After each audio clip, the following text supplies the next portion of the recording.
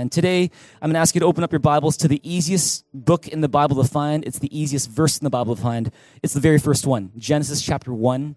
Verse 1. And so since it's so easy to find, I'm going to ask you to do two things at the same time. I ask you to flip to your Bibles, Genesis 1, verse 1. At the same time, I ask you to stand to your feet as we read this verse together out loud. And so why don't you stand to your feet, and if you don't have it in front of you, you can read it off the screen. We're going to look at Genesis chapter 1, verse 1. It's such a short verse, and so this is just going to take a second. Let's read this out loud in a big, loud voice. 1, 2, 3, it says, "In the beginning, God created the heavens and the earth." Turn to your neighbor and say, "You read that short verse well." Today we're doing a series here at Thrive. It's called Overcome My Unbelief. And this series is all about questions. Questions that people have about the Christian faith. Maybe even objections or criticisms that people have about the Christian faith. And we've been addressing each one by one. Today is episode 2 of that series, where we're talking about a very important topic, which is, how do I know that God exists? And so with that topic in mind, would you turn your neighbors on your right and your left, in front of you, behind you, give them a high five and say, how do I know? How do I know? Please have your seats. How do I know? How do I know? How do I know that God exists? You know, beyond just personal experience, when people share their stories of how they feel they've experienced God, which can be a bit subjective, and some people think, open to interpretation. What evidence, what objective evidence is out there for the existence of God? We're going to talk about that today. See, this is a pretty crucial question, because if we don't have confidence that God exists, why bother coming to church? Why bother doing anything at all?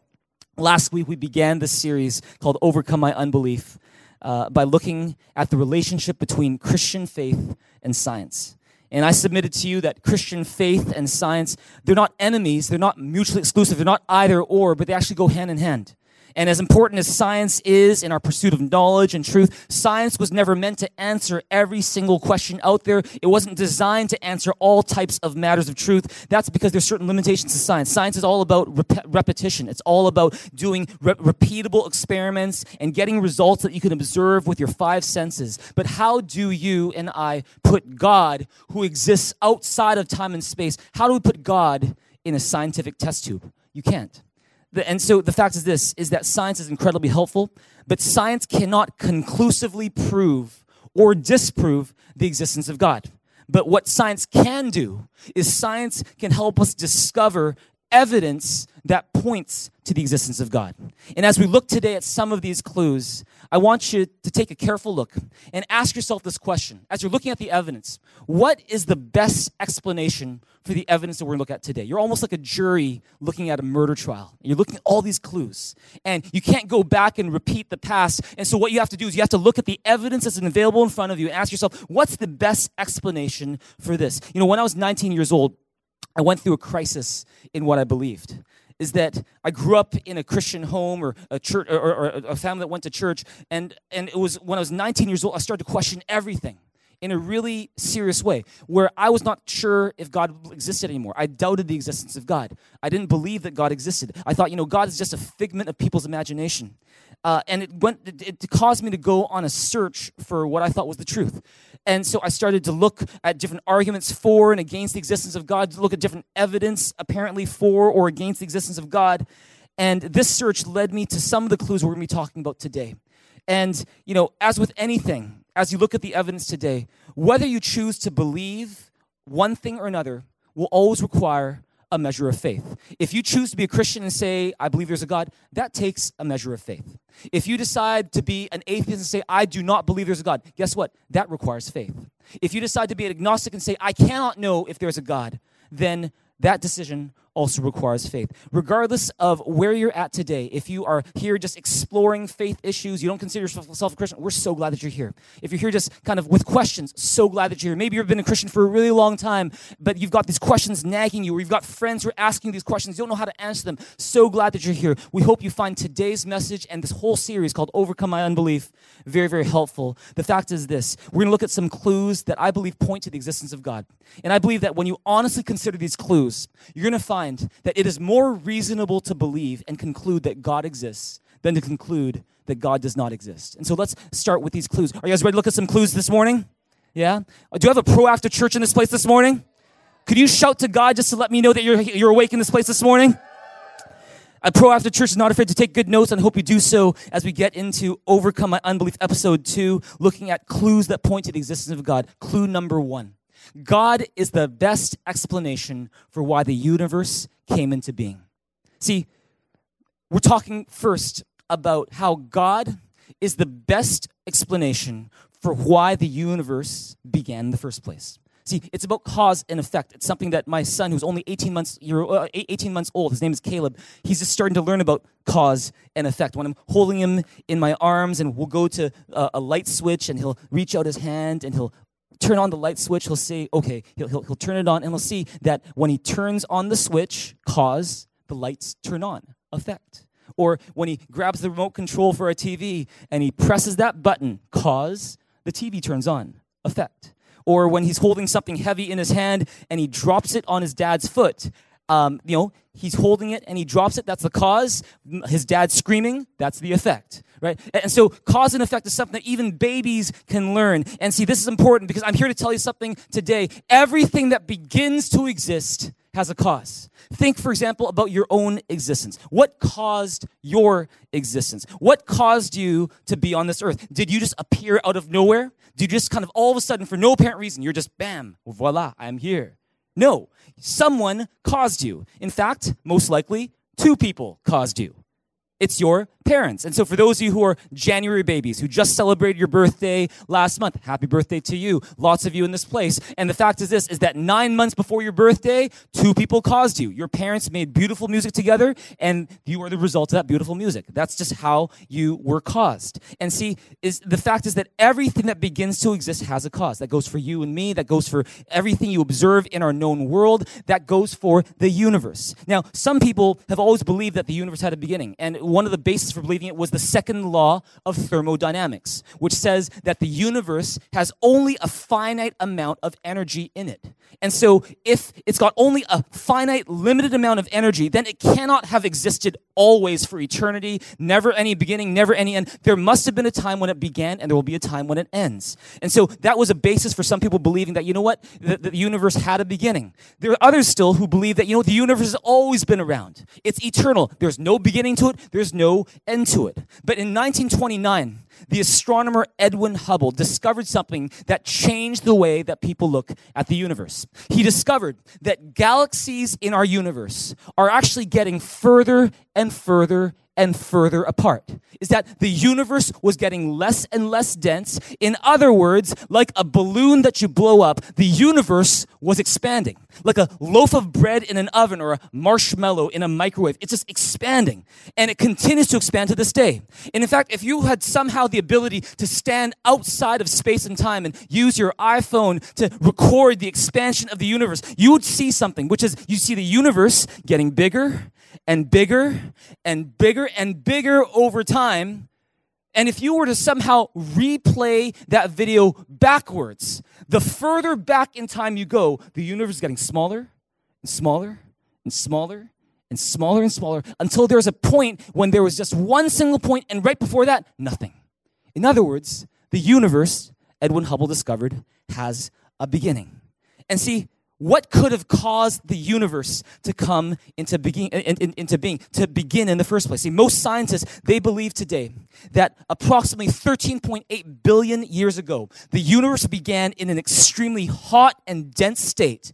And then all of a sudden, it rapidly expanded. This has become known as the Big Bang. And as a result of the Big Bang, now we have space, we got galaxies, we got planets, we got the sun, we got the earth, we got everything that makes up this universe. But the question is this: if the Big Bang caused the universe, what caused the Big Bang? See, one theory is, it just happened. Maybe it just caused itself. But how could something cause itself to exist? That doesn't happen. How could it just happen? How could nothing create something? It's kind of like, the movie Sound of Music. You guys know the movie Sound of Music? It's one of my favorite movies, actually. You've got Julie Andrews as Fräulein Maria, and she's taking care of these kids, but she's also falling in love with her father, whose name is Captain Von Trapp. And you know that scene where the Captain Von Trapp and Maria, they're together under the night sky, and she starts to sing the song as they're kind of holding each other in their arms, going, perhaps I had a wicked childhood. Perhaps I had a miserable youth, but somewhere in my wicked childhood, I must have done something good. You know that song? And then later on, she says this in the song. He goes, nothing comes from nothing, nothing ever could. See, what is that saying? Nothing comes from nothing, nothing ever could. And I'm using that to let you know that nothing comes from nothing. You can't get something out of nothing. And so it doesn't make sense just to say, oh, the Big Bang, it just happened. Because you can't get something out of nothing. See, something must have caused the Big Bang. Whatever caused the Big Bang must have had incredible power and must have existed outside of time and space. Now, some people say, well, maybe it's aliens. Maybe it's aliens that caused it. Well, then that begs the question, well, what caused the aliens? Some people say, well, maybe the universe isn't just expanding. Maybe it's expanding now, but it'll contract later and it'll expand again. It's kind of doing this weird sort of like I'm getting bigger, then I'm getting smaller again, getting bigger, but there's no evidence for that. See, the most reasonable explanation for something coming from nothing when it comes to the Big Bang is that there's a God who exists outside of time and space, who has incredible power, who caused the Big Bang. And that through the Big Bang, God caused the universe. Look at Genesis chapter 1, verse 1 with me. Read it with me in a big, loud voice. 1, 2, 3. It says, in the beginning, God created the heavens and the earth. Look at Hebrews 11, verse 3. What does it say? It says, by faith, we understand that the universe was formed at God's command, so that what is seen was not made out of what was visible. See, it's the idea that God, if there's anyone who can do it, it is God who stands outside of time and space, who has himself no beginning or end, who started it all when he caused the Big Bang to cause the universe. He made something out of nothing because God can. And see, in 1992, there was a satellite called the Cosmic Background Explorer, which came back with these stunning images of the cosmic microwave background radiation of the universe. And these images basically confirmed the Big Bang. George Smoot, who headed that satellite team and who would later win a Nobel Prize in physics for his work, he commented that when he saw these images of the evidence for the Big Bang, he said it was like looking at God. Dr. Robert Jastrow, who's the professor of astronomy at Columbia University. He's also the director of NASA's Goddard Institute for Space Studies. He looked at the evidence for the universe's expansion and how it had this beginning. And he wrote this, he said, now we see how the astronomical evidence leads to a biblical view of the origin of the world. For the scientist who has lived by his faith in the power of reason, the story ends like a bad dream. He has scaled the mountains of ignorance. He is about to conquer the highest peak. And as he pulls himself over the final rock, he is greeted by a band of theologians who've been sitting there for centuries. See, what's that idea? It's that, in other words, science has only recently discovered what theologians and the Bible have been talking about for centuries, which is that in the beginning, God created the universe. See, God is the best explanation for why the universe began to exist. If you say, oh, it just happened, that doesn't make any sense. You have to have an explanation for the evidence. And you say nothing caused it? No. The best explanation is that God was the one who put this universe into existence in the first place. Now, you might say, well, if God caused the universe, then what caused God? No one. God never had a beginning. God is from everlasting to everlasting. He's the one who doesn't have a cause. He's the ultimate uncaused cause. He's the explanation who doesn't need any further explanation. That's clue number one. God is the best explanation for why this universe began in the first place. Clue number two.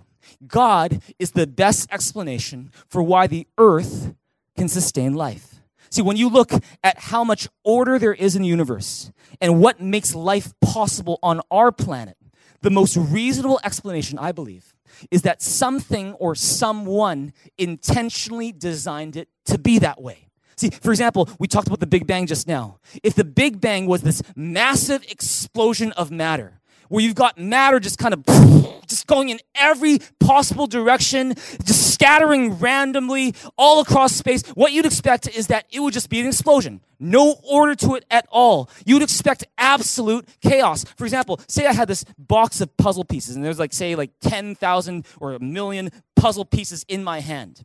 And in my other hand, I've got a grenade. And I decide to be especially violent for some reason today. And I decide I'm going to blow up this box of puzzle pieces with my grenade. And so I set it, I ignite it. What would you expect would happen with all those puzzle pieces? You would expect just absolute chaos. Broken puzzle pieces randomly strewn everywhere with no rhyme, no reason, no order at all. But you know what? That's not what happened with the Big Bang. See, the Big Bang is almost like you take this box of puzzle pieces, you take a grenade, and what you get is a perfect picture of that puzzle. Every piece fitted together perfectly. It's amazing. How could something like that happen?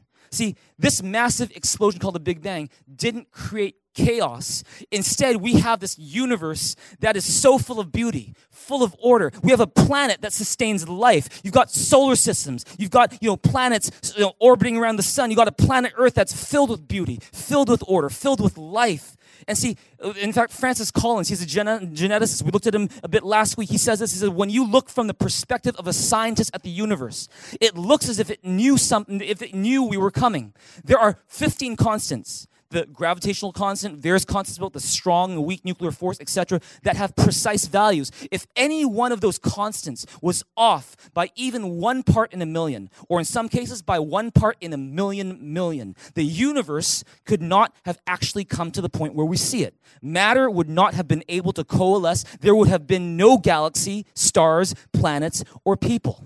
See, what is he saying? Is that it was highly unlikely if any value, any constant, the gravitational constant, other constants, the strong, weak nuclear force, if they were off by even a little bit, then there was no way we could have a universe like we have it today. Alan Rex Sandage, he says this, he's one of the most famous astrophysicists of our time. He says, I find it quite improbable that such order came out of chaos. There has to be some organizing principle. God, to me, is the explanation for the miracle of existence. Let's look at what Stephen Hawking wrote. Stephen Hawking, of course, a very famous physicist who passed on just a couple years ago. He writes this. He says, it would be very difficult to explain why the universe would have begun in just this way, except as the act of a God who intended to create beings like us.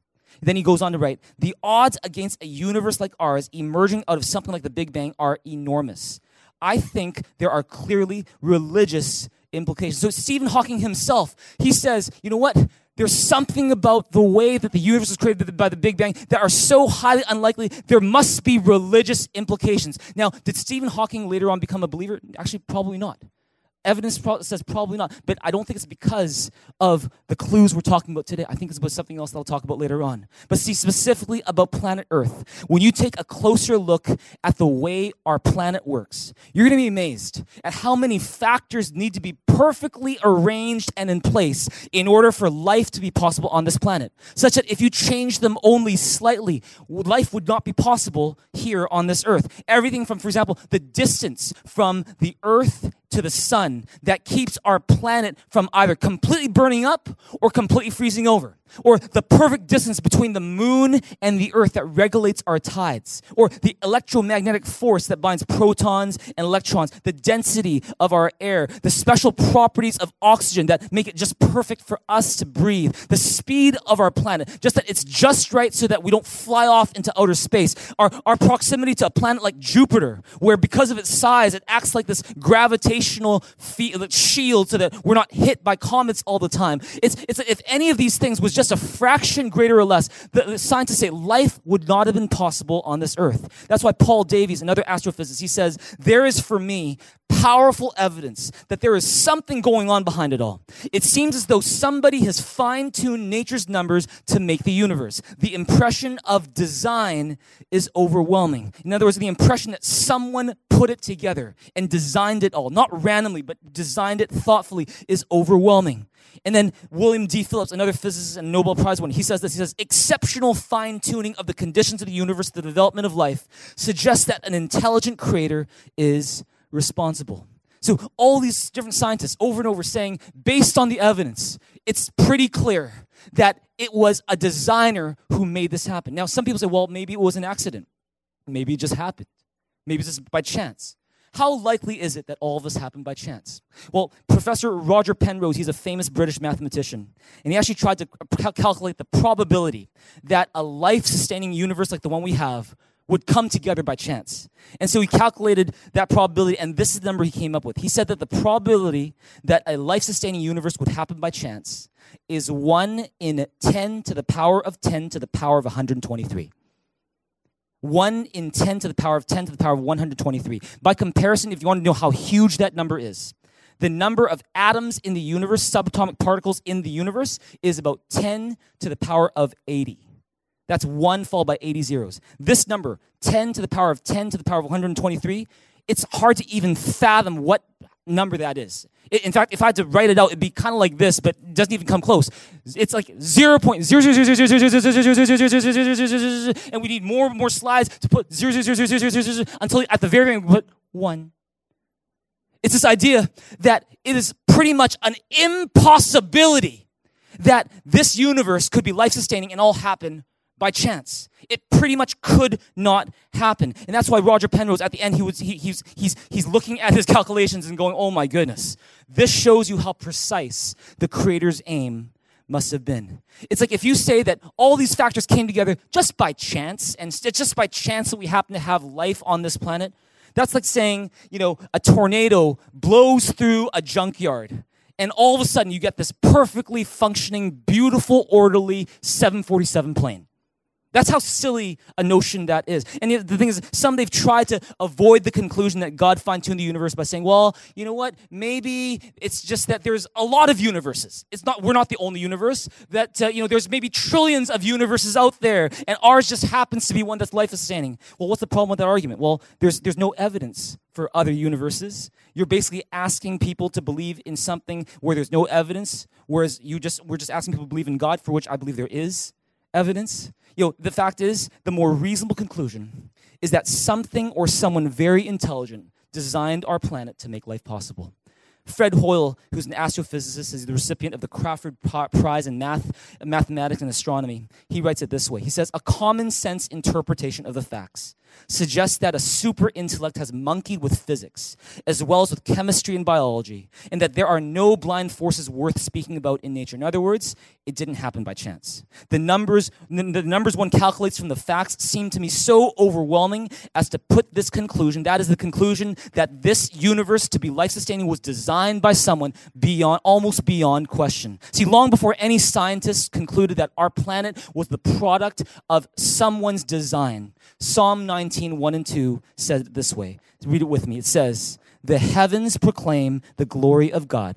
The skies display his craftsmanship. Day after day, they continue to speak. Night after night, they make him known. Psalm 19 describes God as a craftsman, as a designer, who designed it all in place for us. See, when you look at how complex and orderly our world is, when you consider how many factors have to be perfectly in tune with one another just for life on earth to be possible, when you consider the impossible 0.000000010 to the power of 10 to the power of 123 odds that this could happen by chance, the most reasonable, most sensible conclusion, I believe, is that an intelligent designer designed it that way.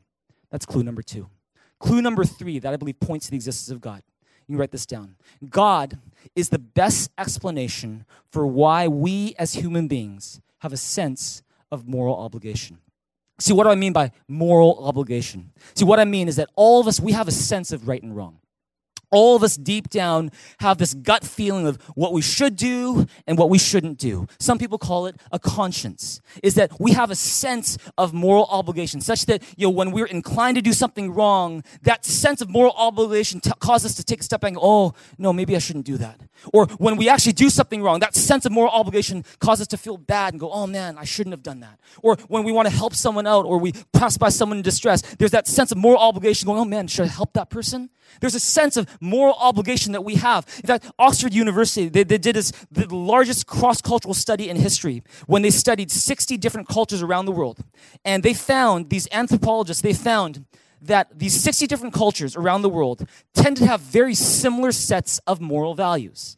And is that no matter what country or what part of the world they all tend to revolve around 6 or 7 core values. One was loving your family. Another one was being a team player, being unselfish, being brave, respecting other people's property rights and so forth. And the whole goal of that study, or the conclusion of that study, is that, you know what, no matter who you are, no matter where you come from, no matter what culture you grow up in around the world, anthropologists are very impressed by how, generally speaking, human beings across the world will tend to have the same general sense of moral obligation. Now, where does that come from? Why do we as human beings have such a strong sense of moral obligation? See, when you look at the rest of nature, you don't really see that, do you? See, when a lion hunts down a gazelle in Africa and just, and just destroys the gazelle with its teeth, we don't call that murder. We call that National Geographic, right? When a shark forcibly copulates with another shark, we don't call that rape. We call that the wonders of nature, right? But if we do that, if human beings did that, that's murder. If human beings did that, that's rape. Growing up as a kid and later as a teenager, in our home we had 3 dogs. We started with 2. Their names were Casey and Sunshine, and they were actually brother and sister. But perhaps not knowing any better, Casey and Sunshine decided to have babies together. And we gave away most of the babies, except we kept one. His name is Kokomo, after the Beach Boys song, Kokomo. You know that song? Gonna take you down to Kokomo. You get there fast and then we'll take it slow. That's where we want to go, way down to Kokomo. You know Kokomo? Okay, all right. So his name is Kokomo. And Kokomo was blind. He was blind in both eyes. And this is the thing, is that I remember I was responsible for feeding these dogs. And so I would take a plate of food out to the garage where the dogs were. And at first I didn't know any better. I'd have this plate of food, and I'd go, okay, everyone, it's time to eat now. I put the plate down on the floor, and I just watch the dogs come to eat. And so Casey and Sunshine, they both really hurry up and go. Kokomo is somewhere in the corner somewhere, and he smells the food. He hears my voice, but he keeps bumping into walls because he can't see. And he's like, and like, I'm right here, like, Kokomo, come here. And he's like, and he walks right past me and he bumps into another wall. And then finally, when he gets to the food, Casey and Sunshine, his parents, start to bite him and attack him and say, get away. And end up basically eating all the food, so there's nothing left for Kokomo. So after that, after a while, I was like, okay, I know better now. So what I would do is, after a while, I would bring 2 plates and go, okay, Casey and Sunshine, here we go. They both come, and I'd grab the other plate. I'd put it in another corner. I'd go, hey, Kokomo, this one's for you. And he'd eat the food that way. And why do I mention that? Is because if Casey, Sunshine, and Kokomo were human beings, then Casey and Sunshine would be seen as committing child abuse. Casey and Sunshine would be seen as committing incest. But because they are not human beings, we don't hold them to that kind of standard. Why is it that human beings, we hold ourselves and other people to a moral standard of moral obligation? Why? Once Charles Darwin was asked this question, which is, how are human beings different from all other animals? And he had a reply that I thought was really interesting. He said, human beings are the only animals that blush. Blush.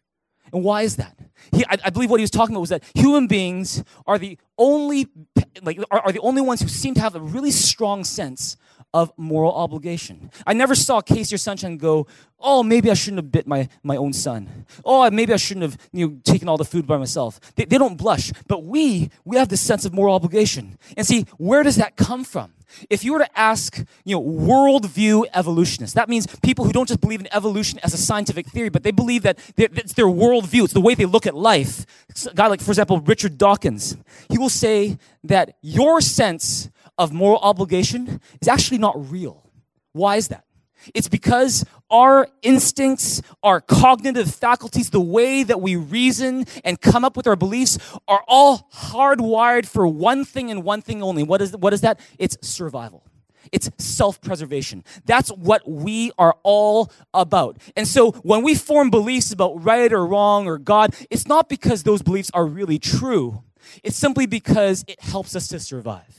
It helps us to persevere and to preserve ourselves. It's all about self-preservation. And see, I've got a couple problems with that way of thinking. The first is this, is that when you look at the moral values that we admire the most in our world and our society, when a person risks their life for someone else, when someone helps a stranger that they don't know, when you love your enemy, when you do good and you give sacrificially, even when it doesn't benefit you personally, doesn't that run counter to the drive for self-preservation? Doesn't that run counter to the idea that all I want to do is just, dominate my competitors and pass on my genes to the next generation? How does, if someone gives their life for someone else, how is that self-preservation? And so I don't know if that's a good explanation for why we have moral values. There's another problem with evolutionary theory as a worldview that explains why we have moral values. Is that according to evolutionists, worldview evolutionists, they'll say, yeah, the reason why we have these beliefs is not because they're true. It's because we're just hard bent on survival. We're just so set on passing our genes to the next generation. That's all that's about. And so what you believe about anything is actually just about survival. It's not because it's actually true. If that's the case, why should we trust our cognitive faculties, our reasoning, and our beliefs about anything at all, including evolution? Why? See, if evolution as a worldview is true, then what that means is that you can't really trust your beliefs about anything, including evolutionary theory. It's a self-defeating proposition. You're cutting the very branch you're trying to sit on. You can't invoke the power of reason while at the same time trying to discount it. It's a very important point about evolutionary theory that you got to realize. And you might need to go back and check out this message again, because the fact is that those are two problems that come with believing in evolution as a worldview, not just a scientific theory, but as a worldview, is that you can't even trust what you believe anymore. In fact, Charles Darwin, the man who came up with the theory of evolution, he confessed that this was a problem for him too. In a private letter that he wrote to a friend, Darwin expressed his doubt this way. He wrote this, he said, "Within me, the horrid doubt always arises whether the convictions of man's mind, which has been developed from the mind of the lower animals, are of any value or at all trustworthy." What's he saying? He's saying, if I'm just the product of animals, and I'm just, all bent on survival and self-preservation and passing my genes on to the next generation, I'm not really concerned about truth. And so even the things I think are true, I don't really believe because it's true, because it's to survive. Then what can I trust to be really true about anything?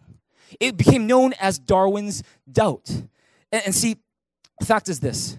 I don't believe evolution provides us with a good explanation for why we have this strong sense of moral obligation. The fact is this, without God, what you believe about right and wrong becomes just what you believe. It's maybe what you were taught in your family, or how your culture is, and the place you were brought up in, your schooling, your preferences, but not because anything's really right or wrong. If there's no God, as Fyodor Dostoevsky, one of the novelists from Russia, writes, if there is no God, all things are lawful. In other words, without God, there isn't any real moral obligation out there. Child abuse is not really wrong. It's just something we don't really like because it hurts our feelings. Or, murder is not really wrong. It's just a cultural idea that some people think is wrong, but it's not really that wrong. It's not really wrong in itself. But actually, you know what? The fact is this, none of us really lives that way. None of us actually really believes that. We believe child abuse is wrong because child abuse is wrong, right? We believe rape is wrong because rape is wrong. We believe genocide is wrong because genocide is just simply wrong. It's not because of just culture. It means regardless of where you are in the world, regardless of how you feel, it's always wrong no matter what. If you believe that, say amen. And so, what's the better explanation for why we have a sense of moral obligation, a sense of right or wrong? I'm going to put it to you today, that the best explanation for why we believe there's such thing as absolute right and absolute wrong is because there really is an absolute standard for right and wrong. And that absolute standard is God. That absolute standard is God. Is that God is righteousness personified. He is loyalty personified. He is the essence of what is good. He is the standard. He doesn't just set the standard. He is the standard. And since we as human beings are made in God's image, we have his standard imprinted on the inside of us, and we can't really get away from it no matter how hard we try. That's why Romans 2:14-15 puts it this way. It says, read it with me today. What does it say? It says, "Indeed, when Gentiles who do not have the law do by nature things required by the law, they are a law for themselves, even though they do not have the law. Since they show that the requirements of the law are written on their hearts, their consciences also bearing witness, and their thoughts now accusing, now even defending them." What's Paul saying in Romans 2? He's saying that about Gentiles. That's you and me. That's people who didn't grow up as, in Jewish families. Is that we as Gentiles, that even though you may have never opened the Bible before and read God's word, read scripture, the fact is that in our hearts, each one of us already has a law. Every one of us, we already have, as if written on our hearts, this idea of what's right and wrong. It's almost like before we ever opened any scripture, before anyone ever even taught us, we already have this sense of what is right and wrong. It's our conscience. And it's as if, and it's this idea that where did it come from? Where did this sense of moral obligation come from? It didn't come from evolution. It didn't come just because of our culture. It comes because we're made in the image of God. Is that God made us and imprinted himself, his standard on us so that we could have a sense of how to live life. It's this idea that the law just didn't appear, but it came from somewhere.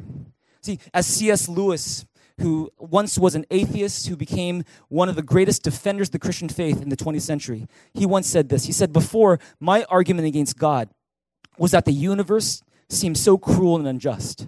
But how had I gotten this idea of just and unjust? A man does not call a line crooked unless he has some idea of a straight line. And see, here's the thing. What is he saying? He's saying the reason why we even have this idea, oh, that's wrong. Oh, that's just wrong. That's not good. Is because we have built into us this idea of what is perfect and what is good. And I'm going to put it to you today that if you believe there's such thing as something that's really right and there's something that's really wrong, that is a clue that God exists and that he's closer to you than you think. It's a clue that God has written his law already on your heart. See, for 50 years, from 1950 to the turn of the century, there's a man by the name of Antony Flew who was the face of atheism. In fact, he was a spokesperson for atheism for half a century. His paper called Theology and Falsification, which argued that God did not exist, was the most widely published philosophical paper of our past century. And Antony Flew, he influenced so many philosophers after him, generations of philosophy students and professors after him, influencing them to believe that there is no God. And he traveled around the world arguing for that belief. But in the early 2000s, Antony Flew shocked the world when he announced that he'd changed his position from being an atheist who doesn't believe there is a God to a theist who believes there is a God. And in fact, he came up with a book that he calls There Is a God. And he outlines his journey from being an atheist to being a theist. He says it wasn't any sort of spiritual experience that he had. It was just, he started to look at the evidence again. And, Antony Flew, he describes some of the evidence that he started to reconsider again. The fact that the universe had a beginning. The fact that, the universe, and especially the earth, is so fine-tuned for life in such an impossible way. The fact that the natural world is governed by such rational, orderly laws. And he wondered, why does this universe even bother to exist? Could God be the answer to that? The fact that when you look at our own DNA or the DNA of any living organism, it's so complex. How even a single cell amoeba has enough structured and meaningful data inside one single cell to fill 30 volumes of encyclopedias. Anthony started to wonder, is this, as geneticist Francis Collins would put it, is this the language of God? Or as Stephen Meyer, another geneticist, put it, is this God's signature in the cell? And after considering all this evidence again, he realized he had to suspend his bias and look at the evidence again, and he came to the conclusion that, it's actually more reasonable for me to believe now that God exists than that God doesn't exist. It actually wasn't a super emotional experience for him. It was simply just looking at the evidence again. And in fact, he wrote this. He says, I must say again that the journey to my discovery of the divine has thus far been a pilgrimage of reason. I have followed the argument where it has led me, and it has led me to accept the existence of a self-existent, immutable, that means doesn't change, immaterial, that means you can't see him, omnipotent, that's all-powerful, and omniscient being. And, when this book came out, atheists around the world were shocked. And they did everything they could to try to attack this book and say, oh, he's so old, he couldn't have read it, or he couldn't have written it.